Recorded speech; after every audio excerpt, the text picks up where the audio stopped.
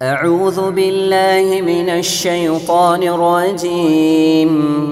بسم الله الرحمن الرحيم. الرحمن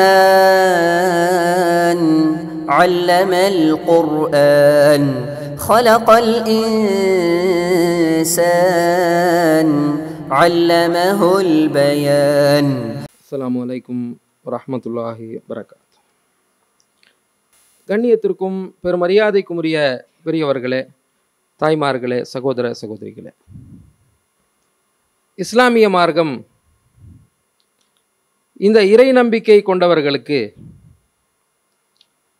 அல்லாஹ்வையே சார்ந்து இருப்பதற்கு, அல்லாஹ்விடமே உதவி தேடுவதற்கு வாழ்க்கையினுடைய அனைத்து பகுதிகளிலேயும் ஒரு சில பிரார்த்தனை வரிகளை நமக்கு கற்றுத்தருகிறது. அந்த சிறிய பிரார்த்தனை வரிகள் நாம் அல்லாஹ்வை எப்போதுமே சார்ந்து வாழ்வதற்கு, அவனுடைய உதவியை எப்போதுமே எதிர்பார்த்து வாழ்வதற்கு அந்த சிறிய பிரார்த்தனை வரிகள் எல்லாம் உறுதுணையாக இருக்கின்றது. அதில் ஒரு வார்த்தை தான் இன்ஷா அல்லாஹ் என்ற ஒரு வார்த்தை. ஒரு காரியத்தை செய்வதற்கு முன்பாக நான் இதை செய்ய போகிறேன், நான் இத்தனாம் தேதி இத்தனாம் நேரம் நான் வரப்போகிறேன் என்ற வருங்கால செயல்பாட்டுக்காக அந்த வாக்குறுதியை தருவதற்கு முன்பாக இன்ஷா அல்லாஹ், அல்லாஹ் நாடினால் இதை நான் செய்வேன், அல்லாஹ் நாடினால் நான் வருவேன், அல்லாஹ் நாடினால் நான் திருப்பி தருவேன் என்ற இந்த இன்ஷா அல்லாஹ் என்ற வார்த்தையை திருமறை குர்ஆனும் நபி ஸல்லல்லாஹு அலைஹி வஸல்லம் அவர்களுடைய வழிகாட்டுதல்களும் நமக்கு என்ன உணர்த்துகிறது? நடைமுறையில் இந்த வார்த்தையின் மீது இருக்கக்கூடிய நம்பிக்கையும் இந்த வார்த்தையின் மீது இருக்கக்கூடிய செயல்பாடுகள் சம்பந்தமாகவும் நாம் பார்க்க கடமைப்பட்டிருக்கிறோம். பொதுவாக நாம் இந்த உலகத்தில் வாழும் பொழுது நாம் நிரந்தரமாக வாழ்வதற்கு இங்கு வரவில்லை. மனிதன் எப்போதுமே மரணத்தை எதிர்பார்த்து தான் வாழ்ந்து கொண்டிருக்கிறார். அது பேசக்கூடிய இந்த நேரத்தில் கூட எனக்கு ஏற்படலாம், கேட்கக்கூடிய உங்களுக்கு இந்த நேரத்தில் கூட அது ஏற்படலாம், எப்போது வேண்டுமானாலும் ஏற்படும். மரணத்தை எதிர்பார்த்து தான் ஒவ்வொரு நபர்களுமே நாம் வாழ்ந்து கொண்டிருக்கிறோம். அப்போ நாம் இந்த உலகத்தில் வாழ்வது இந்த நிகழ்காலம் மட்டும்தான் நிச்சயம். வருங்காலம் நிச்சயம் இல்லாத பொழுது நான் அவனுடைய நாட்டம் இருந்தால்தான் நான் செய்ய முடியும் என்ற அந்த வார்த்தை அவசியமான ஒன்றாக மாறுகிறது. அல்லாஹ் நாடினால் நான் இதை செய்து தருகிறேன் என்றால், அல்லாஹ் என்னை உயிரோடு வைத்திருந்தால் நான் அதை செய்கிறேன் என்ற கருத்து அதில் அடங்கியிருக்கிறது. அதே மாதிரி இன்னொரு கருத்து என்னவென்றால், நாம் ஒரு காரியத்தை இப்போது நான் வருகிறேன், திருப்பி கொடுக்கிறேன், செய்கிறேன் என்ற வருங்காலம் சம்பந்தமாக சொல்வோம் என்றால், அல்லாஹ் ரப்புல் ஆலமீனும் அதே போல் எழுதியிருந்தால்தான் நாம் அதை செய்ய முடியும். அல்லாஹ் நம்முடைய நாட்டங்களுக்கு மாற்றமாக எழுதி இருப்பானேயானால், தீர்மானித்து இருப்பானேயானால், அப்போது நாம் அந்த காரியத்தை செய்துவிட முடியுமா என்றால் முடியாது. நாம் முயற்சித்தோம், என்னால் முடியலை, நான் வர்றேன் என்று சொன்னேன், வர முடியவில்லை என்பது போன்றுதான் பின்னாடி கேட்க வாக்குறுதி சம்பந்தமாக கேட்கக்கூடிய நேரத்தில் நாம் சொல்லக்கூடிய பதிலாக இருக்கிறது.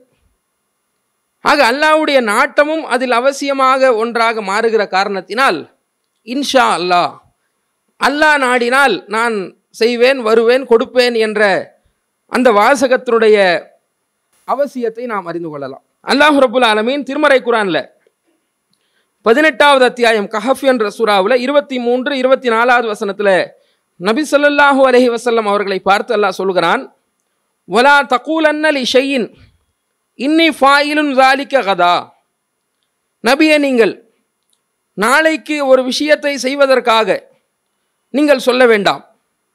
எந்த ஒரு விஷயத்தை பற்றியும் நீங்கள் நாளை நான் செய்வேன், நாளை நான் வருவேன், நாளை இதை நான் செய்ய போகிறேன் என்ற கருத்துட்பட நீங்கள் நாளைக்கு என்ற எந்த ஒன்றையும் நீங்கள் உறுதியிட்டு சொல்ல வேண்டாம். இல்லா அன் யஷா அல்லாஹ், அல்லாஹ் ரப்புல் ஆலமீன் நாடினாலே தவிர, இன்ஷா அல்லாஹ் என்று நீங்கள் கூறாமலே தவிர நீங்கள் நாளைக்கு இதை செய்வேன் என்று எந்த விஷயத்திலேயுமே சொல்ல வேண்டாம் என்று அல்லாஹ் ரப்புல் ஆலமீன் சொல்லி காட்டுகிறார். வதுகுர் ரப்பக இதா நசீத, உங்களுடைய இறைவனை நீங்கள் மறந்துவிட்டால் உடனடியாக நீங்கள் நினைவு கூர்ந்து விடுங்கள் என்று அல்லாஹ் கஹஃப்ல 23, 24வது வசனத்தில் சொல்கிறத பார்க்குறோம். அப்போ அல்லாஹ் ரப்புல் ஆலமீன் அதனுடைய அவசியத்தை எவ்வளவு சொல்கிறான் என்பதை இதை நாம் கவனத்தில் கொள்ள வேண்டும். நடைமுறையில் இந்த இன்ஷா அல்லாஹ் என்ற வார்த்தை எப்படி வைத்திருக்கிறார்கள் என்பதையும் யோசித்து பாருங்கள். ஒரு பிரபலியமாக சொல்வார்கள், ஒரு கடன்காரர் ஒருத்தர் வந்து கடன் வசூலிக்க செல்கிறார். கடன் வசூலிக்கக்கூடிய நேரத்தில் நான் இப்போ தரேன் அப்போ தரேன்னு சொன்னவன் ஒரு நாளைக்கு வந்து இன்ஷா அல்லாஹ் நான் இத்தனாம் தேதி தந்து விடுகிறேன் என்று சொல்கிறார். அதெல்லாம் முடியாது, ஏற்றுக்கவே முடியாது என்று இவன் கடன் கொடுத்தவன் கோவப்படுகிறான். ஏன்னா இத்தனை நாள் வந்து அவன் சொல்லும் பொழுது நீ கோவப்படாத நீங்கள் இப்போது இன்ஷா அல்லாஹ் தருகிறேன் என்று சொல்லும் பொழுது ஏன் கோவப்படுகிறீர்கள் என்று கேட்கும் பொழுது அவன் இன்ஷா அல்லாஹ்னா தரமாட்டான்னு அர்த்தம். அவன் தருவேன் என்று சொன்னால் கொடுத்துருவான். இன்ஷா அல்லாஹ் என்று சொல்லி அவன் தருவேன் என்று சொன்னால் தரமாட்டேன் என்பதற்கு தான் அந்த வார்த்தையை பயன்படுத்துகிறான் என்று சொல்வார்கள். நடைமுறையில் இன்ஷா அல்லாஹ் என்ற ஒரு வார்த்தை எப்பேற்பட்டதாக மக்களிடத்தில் ஆக்கப்பட்டிருக்கிறது என்று சொன்னால், எதை ஒரு செயல்படுத்தாத ஒரு காரியமாக ஆக்கி வைத்திருக்கிறார்களோ, எதை நடைமுறைப்படுத்தாத ஒரு காரியமாக ஆக்கி வைத்திருக்கிறார்களோ அதுக்கு இன்ஷா அல்லாஹ் என்ற ஒரு பதத்தை சொல்வதை பார்க்குறோம். ஒரு கதையில் கூட எழுதி வைத்திருக்கக்கூடிய அம்சத்தில் ஒரு டெய்லர் என்ன செய்கிறார், துணியை இன்று தருகிறேன் நாளை தருகிறேன் என்று சொல்கிறார். அப்போது வந்து இன்ஷா அல்லாஹ் என்று தினம்தோறும் சொல்லி அவன் அழுத்து போய் விட்டான் துணி கொடுத்தவன். அப்போது ஒரு நாளைக்கு வந்து இன்னைக்காவது நீ இன்ஷா அல்லாஹ் சொல்லாமல் துணி தருவேன்னு சொல்லுவியா அப்படின்னு கேட்குறான். தைக்க கொடுத்தவன் கேட்கிறான், இன்றைக்காவது இன்ஷா அல்லாஹ் சொல்லாமல் துணியை நீ திருப்பி கொடுப்பேன் என்று மட்டும் சொல்ல முடியுமா என்று துணி கொடுத்தவர் துணி தைக்கக்கூடிய நபர் இடத்துல கேட்டார் என்று சொல்வார்கள். அப்போது அந்த கடைக்காரன் அல்லாஹ்வுடைய பெயரை பயன்படுத்தி நாம் இப்படி செய்து விட்டோமே என்று கவலைப்பட்டதாக எல்லாம் முறையிடுகிறார்கள் என்றால் இதுதான் நடைமுறையில் கதை கிடையாது. இது மக்கள் மத்தியில் இருக்கக்கூடிய யதார்த்த உண்மைகள். இது இன்ஷா அல்லாஹ் என்ற ஒரு வார்த்தையை எதற்கு வைத்திருக்கிறார்கள் என்றால், எதை செயல்படுத்தவே முடியாதோ, எதை நம்ம வரவே மாட்டோம் என்ற சிந்தனையில் எது ஆழமாக பதிந்திருக்கிறதோ அதற்கெல்லாம் இன்ஷா அல்லாஹ் என்று நாம் சொல்வோம் என்றால் இந்த வார்த்தையை கேலி கூத்தாகத்தானே நாம் பயன்படுத்துகிறோம் என்ற அர்த்தம். அல்லாஹ் ரப்புல் ஆலமீனுடைய வார்த்தையை பயன்படுத்துகிறோம் என்றால் அவன் நாடினால் இதை செய்வோம் என்று நாம் உத்தரவாதம் எடுக்கிறோம் என்று சொன்னால் அதில் செய்வதற்குத்தான் அந்த வார்த்தையை பயன்படுத்த வேண்டும். செய்யாமல் தட்டி கழிப்பதற்கு அந்த வார்த்தையை நாம் ஒரு பயன்பாடாக பயன்படுத்துகிறோம் என்றால் இந்த வார்த்தையை பற்றி பிற மத நபர்கள் எப்படி பார்ப்பார்கள்? ஒரு கண்ணியமிக்க ஒரு வார்த்தையை பயன்படுத்துகிறார்கள் என்று மரியாதை கொடுக்கக்கூடிய நபர்கள் இப்படி ஏளனமாக ஏமாற்று காரியங்களுக்காக பயன்படுத்தக்கூடிய ஒரு விஷயம் கேலி கூத்தாக மாறிவிடும் என்பதில் மாற்று கருத்து இல்லை. ஆகையினால இதை நம்ம கவனத்தோடு பயன்படுத்த வேண்டும். எதை செயல்படுத்துகிறோமோ அதுக்கு தான் பயன்படுத்துகிறோம். செயல்படுத்தாத ஒரு விஷயத்துக்கு என்ன செய்யக்கூடாது, பயன்படுத்தக்கூடாது என்பதை நாம் தெரிந்து கொள்ளணும். அதே மாதிரி வந்து அல்லாஹ் ரப்புல் ஆலமீனுடைய நாட்டம் இருந்தால்தான் ஒரு காரியத்தை செய்ய முடியும் என்ற தௌஹீதினுடைய அடிப்படையை நாம் தெரிந்து கொள்ளணும். அல்லாஹ் குர்ஆனில் பல்வேறு இடத்துல சொல்லி காட்டுகிறார். அவன் நாடினால்தான் நேர்வழி காட்டுவான், அவன் நாடினால்தான் உங்களுக்கு ஒரு காரியத்தை செய்ய முடியும், அவன் நாடினால்தான் உங்களுக்கு அதிகாரத்தை கொடுப்பான், அவன் நாடினால்தான் குழந்தையை கொடுப்பான் போன்ற பல வசனங்கள் அவனுடைய நாட்டம் வேண்டும், அவனுடைய நாட்டம் வேண்டும், அவனுடைய நாட்டம் வேண்டும் என்று குர்ஆன் நெடுகிலுமாக அல்லாஹ் பேசுகிறான். உதாரணமாக இன்னக்கலா தஹ்தி மன் அஹ்பப்த வலாக்கின்னல்லாஹ யஹ்தி மை யஷா, நபியை நீங்கள் நாடியவர்களுக்கெல்லாம் நீங்கள் நேர்வழி காட்ட முடியாது. நீங்கள் முயற்சி செய்யலாம், நீங்கள் பாடுபடலாம், நீங்கள் தௌஹீதை எடுத்து சொல்லலாம். அல்லாஹ் யாருக்கு நாடுகிறானோ அவர்களுக்கு தான் அவன் நேர்வழி காட்டுவான். லாக்கின்னல்லாஹ யஹ்தி மை யஷா, அல்லாஹ் நாட வேண்டும் என்று அல்லாஹ் சொல்லி காட்டுகிறான். வல்லாஹு யஹ்தி மை யஷாஉ இலா சிராத்தி முஸ்தகீம், அல்லாஹ் தான் யாருக்கு நாடுகிறானோ அவர்களுக்கு நேரான பாதையை காட்டுகிறான் என்று அல்லாஹ் சொல்லி காட்டுகிறான். பக்ராவுனுடைய 284வது வசனத்தில் ஃபயக்ஃபிரு லிமன் யஷா வ யுஅذிபு லிமன் யஷா, அல்லாஹ் தான் நாடியவர்களுக்கு பாவங்களை மன்னிக்கின்றான், தான் நாடியவர்களை வேதனைக்கு உட்படுத்துகிறான் என்று அல்லாஹ் ரப்புல் ஆலமீன் சொல்லி காட்டுகிறான். வல்லாஹு அலா குல்லி ஷைஇன் கதீர், அனைத்து பொருட்கள் மீதும் அவன் ஆற்றல் உள்ளவனாக இருக்கிறான்னு சொல்றான். அல்லாஹ் அவனுடைய நாட்டம் வேண்டும், அவனுடைய நாட்டம் வேண்டும், பாவங்கள் மன்னிப்பதற்கு நாட்டம் வேண்டும், தண்டனை அல்லாஹ் கொடுக்க வேண்டும் என்றால் அவனுடைய நாட்டம் இருந்தால் தண்டனை வந்துவிடும், ஹிதாயத் ஒருவருக்கு வர வேண்டும் என்றால் அவனுடைய நாட்டம் வேண்டும் என்று எல்லா விஷயத்திலும் அல்லாஹ்வுடைய நாட்டம் வேண்டும் என்ற ஒரு தௌஹீது சித்தாந்தத்தை அல்லாஹ் ரப்புல் ஆலமீன் நம்ம இடத்துல வலியுறுத்தி பேசுகிறார். அதே மாதிரி ஆட்சி அதிகாரத்தில் நம்ம எல்லாம் அழிக்க வேண்டும் என்ற சிந்தனை கொண்டவர்கள் எல்லாம் ஆட்சி பீடத்தில் தலைமை பொறுப்பில் இருப்பதெல்லாம் நாம் பார்க்கின்றோம். அல்லாஹ் அதை பற்றி குர்ஆனில் சொல்கிறான், குல் அல்லாஹும்ம மாலிக்கல் முல்க் துஅத்தில் முல்க மன் தஷா வ தன்ஸிஉல் முல்க மிம்மன் தஷா வ துஇஸ்ஸு மன் தஷா வ துதில்லு மன் தஷா பியதிகல் கைர். இறைவனே, அல்லாஹும்ம இறைவா, ஆட்சியின் அதிபதியே, துஅத்தில் முல்க மன் தஷா, நீதான் தான் நாடியவர்களுக்கெல்லாம் ஆட்சி அதிகாரத்தை வழங்குகின்றாய். வ தன்ஸிஉல் முல்க மிம்மன் தஷா, நீ யாருக்கெல்லாம் நாடுகின்றாயோ அவர்களை எல்லாம் நீ ஆட்சியிலிருந்து கலட்டி கீழே எடுக்கின்றாய். துஇஸ்ஸு மன் தஷா வ துதில்லு மன் தஷா, நீ நாடியவர்களை இஸ்ஸத் கொடுக்கின்றாய், கண்ணியத்தை கொடுக்கின்றாய். தான் நாடியவர்களை நீ இழிவுபடுத்துகின்றாய். பியதிகல் கைர், உன் கையில் தான் நாட்டம், நன்மைகள் எல்லாம் உன் கையில் தான் இருக்கின்றது. இன்னக அலா குல்லி ஷைஇன் கதீர், நீதான் அனைத்து பொருட்கள் மீதும் ஆற்றல் மிக்கவனாக இருக்கின்றாய் என்று அல்லாஹ் ரப்புல் ஆலமீன் ஒரு பிரார்த்தனையாகவே சொல்றான். அப்போ இந்த மாதிரி அல்லாஹ்வுடைய நாட்டம் வேண்டும், அல்லாஹ்வுடைய நாட்டம் வேண்டும், அல்லாஹ்வுடைய நாட்டம் வேண்டும் என்று பல்வேறு இடத்துல அல்லாஹ் ரப்புல் ஆலமீன் சொல்றானா இல்லையா? இப்போ இன்ஷா அல்லாஹ் அவனுடைய பெருமதியை நாம் தெரிந்து கொள்ள வேண்டும். அல்லாஹ் நாடினால் என்ற வார்த்தையை நாம் பயன்படுத்துகிறோம் என்றால் அவனுடைய நாட்டம் அவசியமானது. அவனுடைய நாடுதல் இருந்தால்தான் நாம் செய்ய முடியும் என்ற அவசியத்தை நாம் தெரிந்து கொள்ள வேண்டும். அதே மாதிரி குழந்தை பாக்கியம் என்பது முக்கியமான ஒரு பாக்கியமாக மக்கள் கருதுகிறார்கள். அதை பற்றி அல்லாஹ் குர்ஆனில் சொல்லி காட்டுகிறான், லில்லாஹி முல்கு ஸமாவாத்தி வல் அர்த், வானங்கள் மற்றும் பூமியினுடைய அதிபதி அவனாக இருக்கின்றான். யஹ்லுகு மா யஷா, தான் நாடியவற்றையெல்லாம் அவன் படைக்கக்கூடியவனாக அவன் இருக்கின்றான். யஹ்பு லிமை யஷா இனாசா வ யஹ்பு லிமை யஷா துகுர், தான் நாடியவர்களுக்கு அவன் பெண் குழந்தைகளை கொடுக்கின்றான், தான் நாடியவர்களுக்கு அவன் ஆண் குழந்தையை கொடுக்கின்றான். அவ் யுஸவ்விஜுஹும் ஸுக்ரானோ வ இனாசா, தான் நாடியவர்களுக்கு ஆண் பெண் என்ற இரு குழந்தைகளையும் சேர்த்து அவன் தருகின்றான். அவ் யஜ்அலு மை யஷா அகீமா, தான் நாடியவர்களுக்கு குழந்தையே இல்லாத மலடாக அல்லாஹ் ஆக்கி விடுகிறான் என்று சொல்லி காட்டுறான். இப்போ எவ்வளோ விஷயத்த சொல்கிறான் பாருங்க. ஆட்சி அதிகாரத்திலேருந்து, பாவங்கள் மன்னிக்கிறதுலேருந்து, தண்டனை கொடுக்கறதுலேருந்து, நேர்வழி காட்டுறதுலேருந்து, ஒருத்தரை மலடாக ஆக்கிற வரைக்கும் என்னுடைய நாட்டு அவசியம், நான் தான் ஆடுகிறேன் என்று அல்லாஹ் ரப்புல் ஆலமீன் சொல்லி காட்டுகிறான். குல்லை யுசீபனா இல்லாமா கதபல்லாஹு லனா, அல்லாஹ் ரப்புல் ஆலமீன் சொல்லி காட்டுகிறான், அல்லாஹ் எங்களுக்கு எதை விதித்திருக்கிறானோ, அல்லாஹ் எங்களுக்கு எதை எழுதி விட்டானோ, விதித்து விட்டானோ, அதை தவிர வேறு எந்த ஒன்றுமே அணுகாது என்று நபியை நீங்கள் சொல்லுங்கள். ஹுவ மௌலானா, அவன்தான் எங்களுடைய எஜமானனாக இருக்கின்றான். வஅலல்லாஹி ஃபல்யதவக்கலில் முஃமினூன், இறை நம்பிக்கையாளர்கள் அவன் மீது தான் நம்பிக்கையை சார்ந்து இருக்க வேண்டும் என்று அல்லாஹ் ரப்புல் ஆலமீன் சொல்லி காட்டுறான். அப்போ இத்தனை வசனங்கள்ல அவனுடைய நாட்டம் எவ்வளோ அவசியமானது, அவன்தான் நாட வேண்டும் என்ற விஷயத்தை சொல்கிறான் என்றால் இன்ஷா அல்லாஹ் என்பது அதனுடைய அர்த்தம் தான். அவனுடைய நாட்டம் வேண்டும், இன்ஷா அல்லாஹ் அவன் நாடினால் இதை நான் செய்வேன் என்ற வருங்காலத்தை சொல்லக்கூடிய அந்த வார்த்தையை கவனமாக செயல்படுத்துவதற்கு நாம் சொல்ல வேண்டும். அது வருங்காலத்தில் செய்யக்கூடிய அனைத்து விதமான செயல்பாடுகளுக்கும் செய்ய வேண்டும் என்பதை நாம் புரிந்து கொள்ள வேண்டும். அதே மாதிரி குர்ஆனில் ஹதீஸில் சில வாசகங்களை காட்டுறோம் பாருங்க. நடைமுறைப்படுத்துறதுக்கு தான் அந்த வார்த்தையை சொல்லியிருக்கிறாங்க. அல்ல குர்ஆனில் மூசா அலைஹிஸ்ஸலாம் குறித்து சொல்லி காட்டுகிறான். ஹித்ர் என்ற ஒரு இறை தூதர் அல்லது நல்லவர், அவர் கூட பயணம் மேற்கொள்ளக்கூடிய ஒரு சம்பவத்தை பற்றி அல்லாஹ் குர்ஆனில் சொல்கிறான்.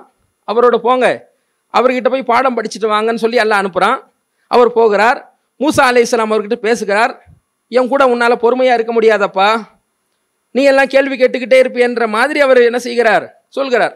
இல்லை, நான் பொறுமையாக இருப்பேன் என்று அவர் மூசா அலைஹிஸ்ஸலாம் அவர்கள் சொல்கிறார். நான் கூட இருக்கிறேன், உங்ககிட்ட கல்வியை கற்றுக்கொள்வதற்கு வந்திருக்கிறேன் என்ற கருத்தில் மூசா அலைஹிஸ்ஸலாம் அவர்கள், இதில் நீங்கள் கஹஃப்ல 68, 69 வசனத்தில் விரிவாக நீங்கள் பார்க்கலாம். அதில் மூசா அலைஹிஸ்ஸலாம் சொல்கிறார், ச தஜிதுனி இன்ஷா அல்லாஹு சாபிரா வலா அஸீலக அம்ரா, அல்லாஹ் நாடினால் என்னை பொறுமையாளர்களில் ஒருவராக நீங்கள் காண்பீர்கள், உங்களுடைய காரியங்களில் நான் மாறு செய்ய மாட்டேன் என்று மூசா அலைஹிஸ்ஸலாம் வாக்குறுதி கொடுத்துவிட்டு கூட போகிறார்.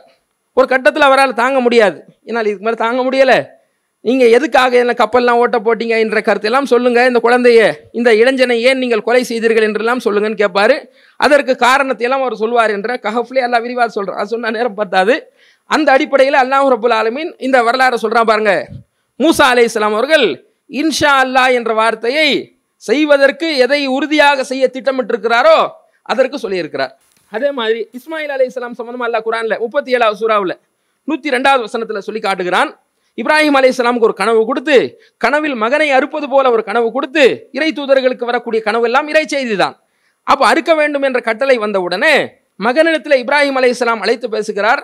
யா புனைய இன்னி அரா ஃபில் மனாமி அன்னி அஸ்பஹுக ஃபன்துர் மாஸா தரா, உன்னை அறுப்பது போல நான் கனவு கண்டேனே, நீ என்ன கருதுகிறாய், யோசித்து சொல் என்று கேட்கிறார். அவர் சொல்கிறார், யா அபதி இஃப் அல் மா துமர் ச தஜிதுனி இன்ஷா அல்லாஹு மினஸ் சாபிரின்.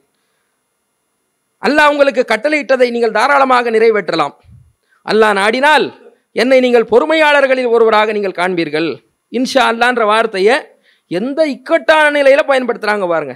தந்தை மகனை அறுக்க வேண்டும் என்ற சூழ்நிலையில தந்தையும் துணிந்து விடுகிறார், மகனும் துணிந்து விடக்கூடிய அந்த நேரத்தில் இன்ஷா அல்லாஹ் என்ற வார்த்தையை பயன்படுத்தி இருக்கிறார்கள் என்றால் எவ்வளவு முக்கியத்துவம் வாய்ந்த வார்த்தை என்பதை நாம் கவனத்தில் கொள்ள வேண்டும். அதே மாதிரி நமக்கெல்லாம் நோய் நொடி வந்து விட்டதுன்னு வைங்க, அல்லது ஒருத்தருக்கு நோய் நொடி வந்து விட்டது, நலம் விசாரிக்க வேண்டும் என்று வைத்துக் கொள்ளுங்கள்.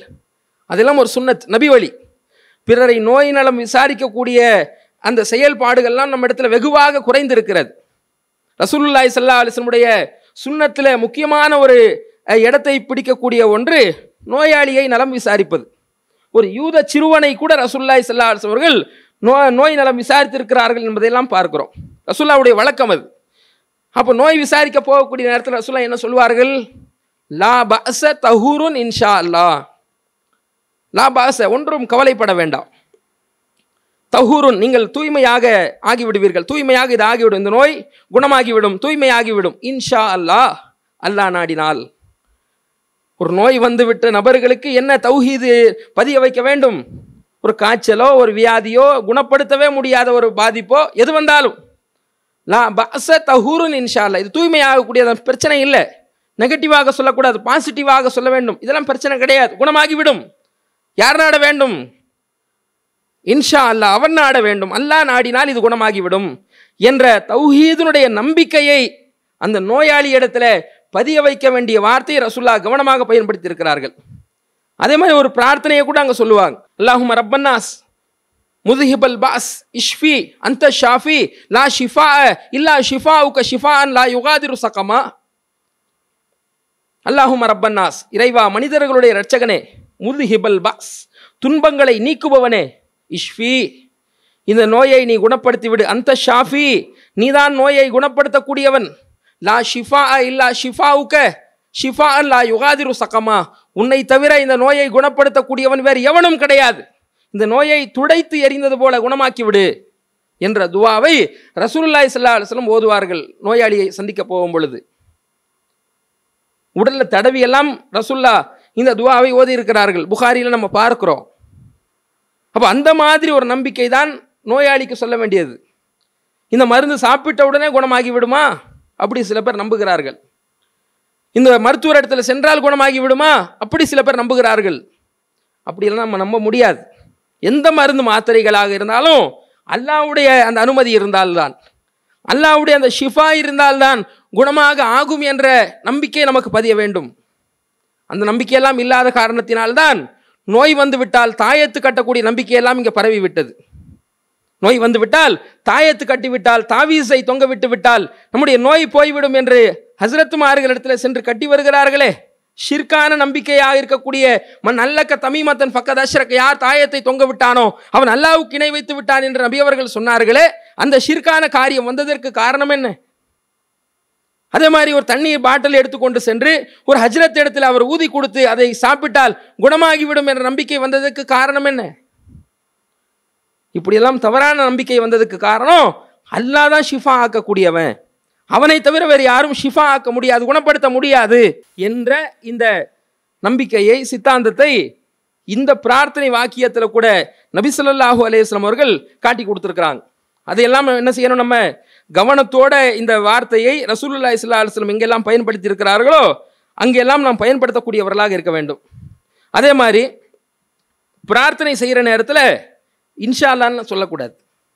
இறைவா நீ நாடினா எனக்கு கொடு, நீ நாடினா தராத, அந்த மாதிரி வாசகங்கள் எல்லாம் மனிதர்கள் சக மனிதர்களிடத்தில் பயன்படுத்த வேண்டிய வார்த்தை. இதை கொண்டு போய் எங்கே பயன்படுத்தக்கூடாது?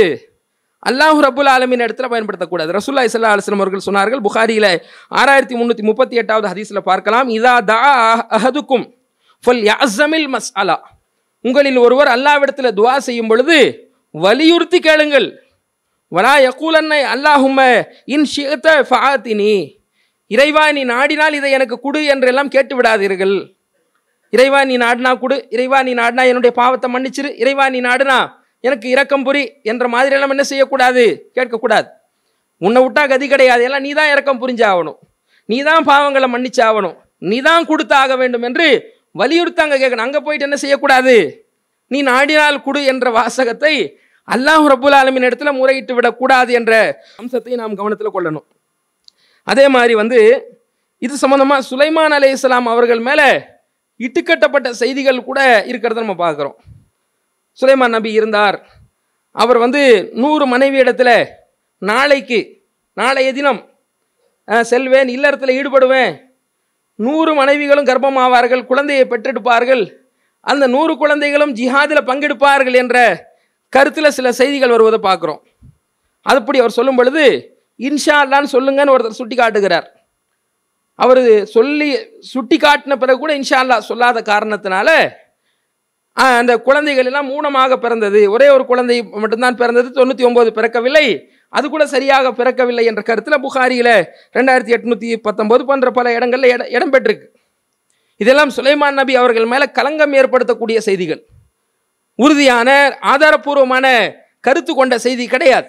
ஏன்னா குர்ஆன் எந்த கருத்தை சொல்கிறதோ, நபி ஸல்லல்லாஹு அலைஹி வஸல்லம் அவர்கள் இறை தூதர்களுடைய தன்மையை பற்றி எதையெல்லாம் சொன்னார்களோ அதற்கு நேர் எதிராக இருக்கக்கூடிய அது போன்ற ஒரு கருத்துக்கள் இதெல்லாம் இடம்பெற்றிருக்கிறது. 100 குழந்தைகள் பிறப்பார்கள் என்று எப்படி சுலைமான் அலைஹிஸ்ஸலாம் அவர்களுக்கு தெரியும்? 100 குழந்தைகளும் நல்லவர்களாக ஆவார்கள் என்பது எப்படி அவருக்கு தெரியும்? இறை தூதர்களுடைய பிள்ளைகள் எல்லாம் நல்லவர்களாகத்தான் இருக்கின்றார்களா? அது சொல்ல முடியாது இல்லையா? 100 பேரும் ஜிஹாதில் பங்கெடுப்பார்கள் என்று இப்போ எப்படி சொல்ல முடியும்? அதில் இன்ஷா அல்லா என்று சுட்டி காட்டின பிறகு கூட அவர் சொல்லவில்லை என்பதெல்லாம் ஒரு சாதாரண ஒரு நபர்கள் வேண்டுமானால் எடுத்துக்கொள்ளலாம், இறை தூதர்கள் அப்படி இருக்க மாட்டார்கள். அப்போ இது போன்ற விஷயங்கள் எல்லாம் சொல்லி இன்ஷா அல்லாஹ் சிறப்பு சேர்க்கிறோம் என்ற பெயரில் சொல்லக்கூடிய செய்திகளை பார்க்குறோம். இது இல்லாத ஆதாரபூர்வமான செய்திகளே குர்ஆன் வசனங்களே அவ்வளவு இருக்கிறது. ஆகவே அல்லாஹ்வுடைய நாட்டத்தை நாம் உள்ளத்தில் உறுதியாக நம்பி நம்முடைய செயல்பாடுகளை தௌஹீதை உள்ளத்தில் ஏந்தியவர்களாக இன்ஷா அல்லாஹ் வருங்காலத்தில் செய்யக்கூடிய அனைத்து செயல்பாடுகளுக்கும் அல்லாஹ் நாடினால் நான் செய்வேன் என்ற அந்த பிரயோகத்தை சரியான இடத்தில் சரியான முறையில் பயன்படுத்தக்கூடிய நன்மக்களாக அல்லாஹ் உங்களையும் என்னையும் ஆக்கியருள் புரிவானாக. அல்ஹம்துலில்லாஹி ரப்பில் ஆலமீன்.